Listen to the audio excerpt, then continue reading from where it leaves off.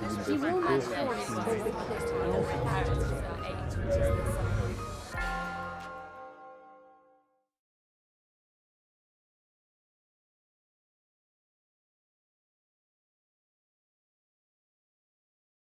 Thank you very much. I haven't seen a board like that since I was at universities. That's some time ago. So, hello everyone.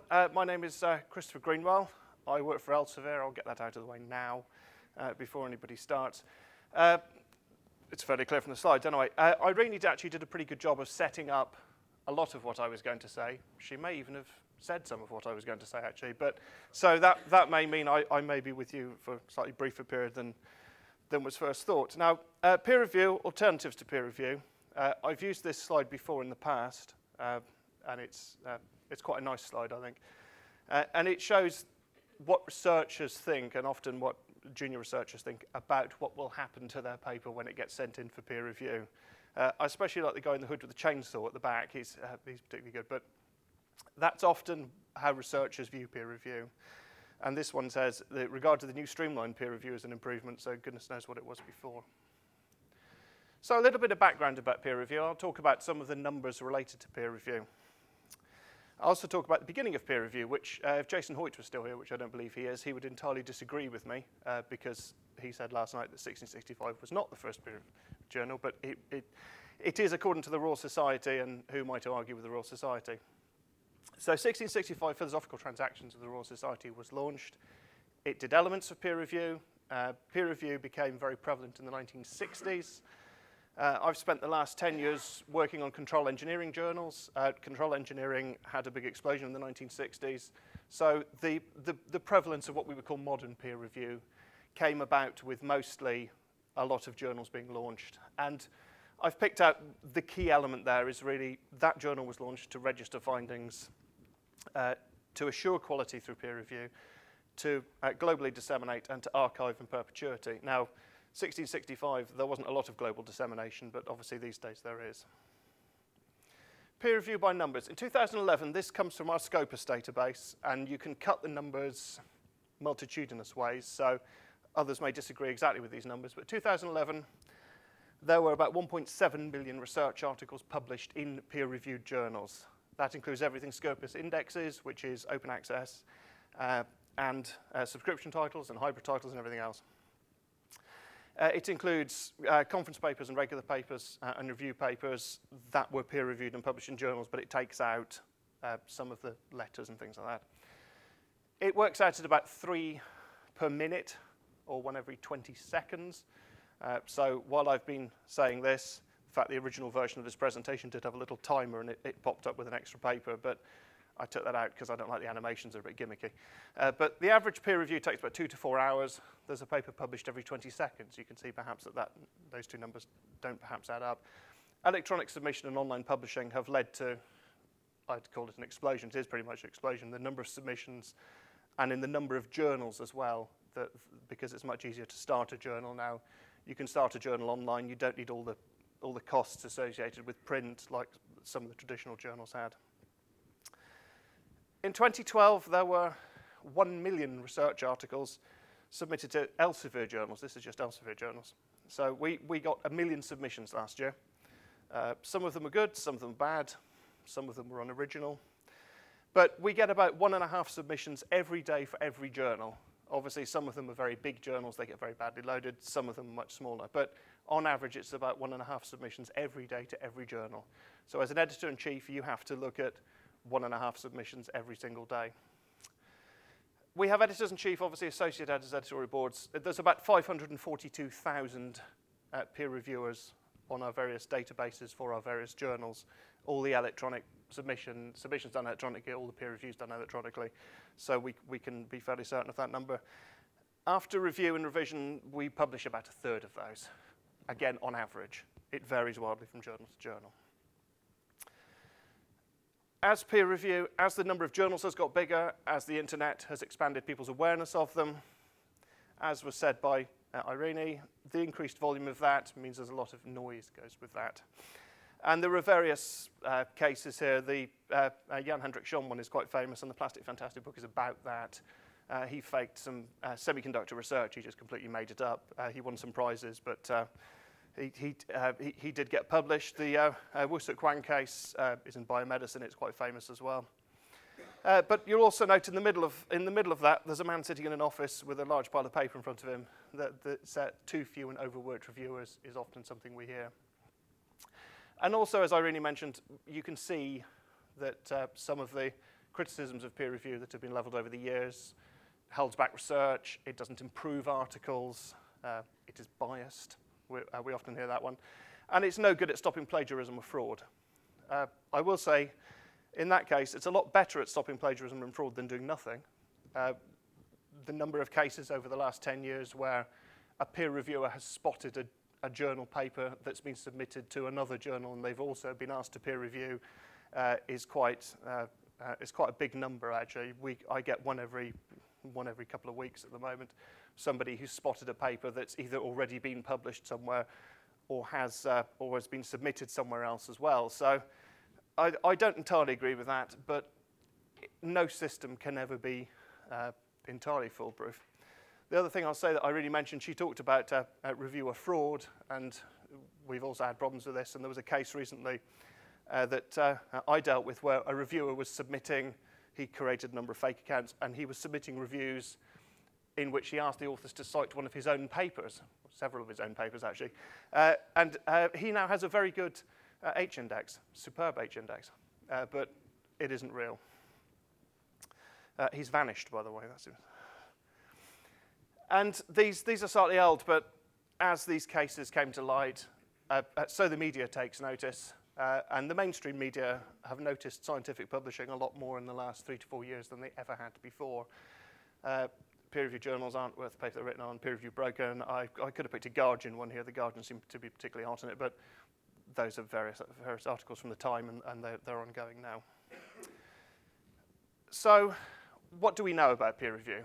And again, Irene set me up rather well because she talked about the Sense About Science survey, which I'm also going to do. I'm actually going to use it. It was conducted in 2009, so it's a couple of years out of date now, but we found that from what I know about peer review, from the editors I speak to, from the people I've dealt with in the control engineering field, that actually that still holds true for the most part. And the results of this survey are still pretty much current for the control field. For other fields, perhaps less so. They selected 40,000 researchers, 4,000 completed the survey. There was a previous one in 2007, there was one in 2009. Is there a more recent one than that? Yeah, there were, yeah. So what did that survey say? Well, it said broadly that the people they surveyed were fairly happy with peer review, that 69% were very satisfied or satisfied with the peer review process. The large blue bit and the little green bit show people who are very satisfied. So in general, peer review, people are reasonably happy with it. But it isn't a panacea. The word panacea was used yesterday morning. I thought I would get away with being the only person here to use the word panacea, but unfortunately I got trumped by, I think it was Douglas Kell yesterday morning used the word panacea. So this basically asks these questions: what should be the purpose of peer review? And that's the blue bars. And to what extent do you agree or disagree peer review is currently able to do the following? And that's the pale blue bars. So I think should be able to improve papers, should be able to determine the originality of the manuscript as something that peer review should be able to do in the opinion of these researchers. And to a lesser or greater degree, they agree that it is able to do that. It selects the best manuscripts, it determines the importance of findings. At the bottom it says fraud and plagiarism are the two that come up. And according to the survey, they think that peer review is less well equipped, is less able to find plagiarism and find fraud. And often you find peer reviewers will find plagiarism or fraud just by chance. It happens that an editor will send a paper to someone, a different editor on a different journal will also send it to them, so they happen to see that the paper's been submitted twice. Or they happen to be sent, we often have cases where people get sent a paper to peer review and they'll go, I recognise that because I wrote it. And that is something that happens. So often it's a matter of luck, but again, as I say, I think finding plagiarism and finding fraud, peer review system is better set up to do it than no system at all. This is from a different survey, but it shows much the same thing, that peer review improves quality. That's the thing that people think it does. That's the thing that researchers think it does. Importance of originality. Again, plagiarism and fraud are listed as the two at the bottom. And with the internet, we've also been able to bring in systems like cross-check, which allows us to run submitted papers against the database of published literature. That's something that many publishers are involved in. So for my papers in Control, they run the paper against IEEE published data, Elsevier, TNF, all the various publishers that have contributed papers into that database. And often we find cases of plagiarism as a result of that as well. But again, it's not an exact science, that tool, and it will improve over the coming years. So, can we do better? The extent to which you would agree with the following statements. Without peer review, there is no control. Many researchers agreed with that. Peer review is unsustainable. Actually, most people disagreed with that, but there's a reasonable number who do think peer review is unsustainable because there are too few willing reviewers. Scientific communication has helped. That's very well agreed with. Peer review is a concept well understood by the scientific community. I think everybody here understands what peer review is, and it is a fairly well understood concept. The current peer review system is the best we can achieve. It could go either way, that one. Some people like it, some people don't. I think if you broke those numbers down, you would probably find that it was people in different fields. Some fields feel the current peer review system works very well. Some fields don't find that so much. And the same with open access. Some fields feel that open access needs to go one way. Other fields feel it needs to go a different way. I mean, even in control engineering and signal processing, which is the area I was managing, those two fields have very distinct views. Signal processing is much more pro-open access than we find in control engineering. So I suspect this is to do with different fields. So who bears the burden of peer review? And this is something I often hear when I speak to editors, particularly in America, even in the UK to a large degree. They say the proportion of reviews that we do, that Western Europe and the US does, far exceeds the level of science that we put in. And yes, that is true, and that's partly due, certainly in engineering, to the number of papers that have come from China and from the Far East. Over the last 3 or 4 years, those papers have got much better. As the papers have got much better, their writing has got better, so their ability to conduct peer review will also get better. And what you see in the bottom right is that actually, if you ask researchers in China to conduct a peer review, they aren't unwilling to.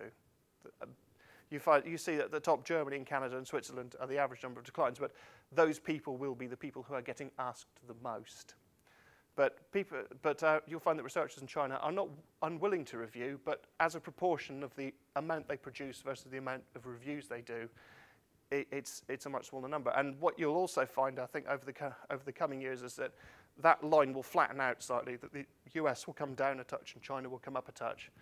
And then that means that some of the pressure on the system that we're currently experiencing will perhaps go away. So, what does this mean to rigor? Because after all, this is about rigor and openness, and I thought I would better bring it back to theme at some point.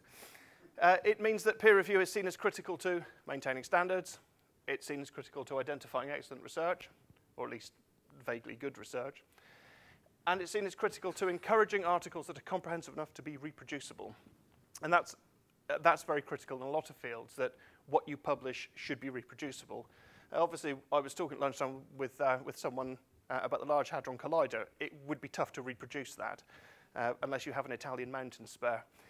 But for most science and most articles, the article should be good enough to be able to allow someone to understand and to be able to conduct the experiment themselves.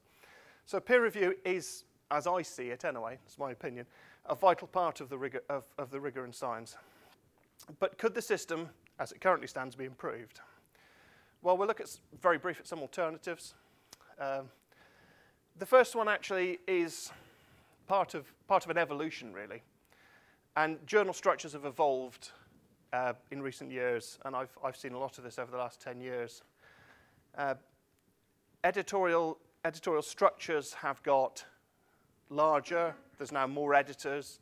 The regional structure that we used to have in a lot of journals was broken down because you don't have to put every 6 copies of something in an envelope and post it to someone and post it to your nearest regional office because you don't want to spend the postage sending it to America or to Japan or wherever. So with electronic workflows, with electronic systems, has come the ability for people like me that manage journals to be able to restructure journals to make them more efficient, to get more editors in, to widen the workload. Editorial desk rejects have also become something that are slightly emotive in some areas. Some fields don't like them, some fields accept them now as part of the scientific publishing process. That you send a paper into an editor, he takes an evaluation as to whether it's suitable for the journal, whether it's likely to be published in the journal, and that's really how I ask my editors to judge these things. Is this paper likely to get through a full-blown peer review process if you send it out to 2 or 3 other people? So editorial desk rejects have become part of the system. Some of my journals reject maybe 30 to 40% of their papers as editorial desk rejects. They just come in, they're unsuitable, they're never going to be published. So they just go straight back out. So they don't go to peer review. So it doesn't necessarily cause as much of a logjam in the system. Cascades, and I will start to introduce various other publishing initiatives and other people's names in this. So, I mean, Elsevier, many of the other larger publishers have started to introduce cascades where they group journals together and they cascade articles between those suitable journals. And the benefit of that is that all the reviews go with the paper. So if we cascade from journal A to journal B, all the reviews that are in the system go with the paper. And that helps authors, it helps reviewers, because often the editor of journal B, where the paper gets cascaded to, would go to the same peer reviewers and ask them to do the review again. And we have seen that quite a lot, and we have had that talked about over the last couple of days, that we want to make the systems more efficient. We don't want to be peer reviewing multiple times. They have a neuroscience peer review consortium. They have around 40 journals that agree to accept manuscripts from other members, and they move papers around.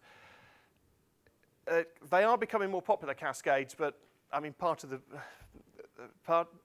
way that the cascades work for most publishers is that they want to keep the content in-house. So essentially, you can cascade from a Springer journal to a Springer journal.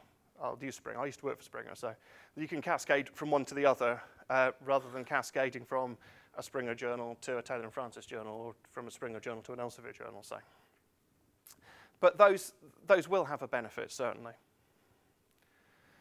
Open peer review, we have Faculty 1000 on next, so I won't go into that. But PeerJ, we had Jason here. Open peer review is designed to increase the transparency of the peer review process.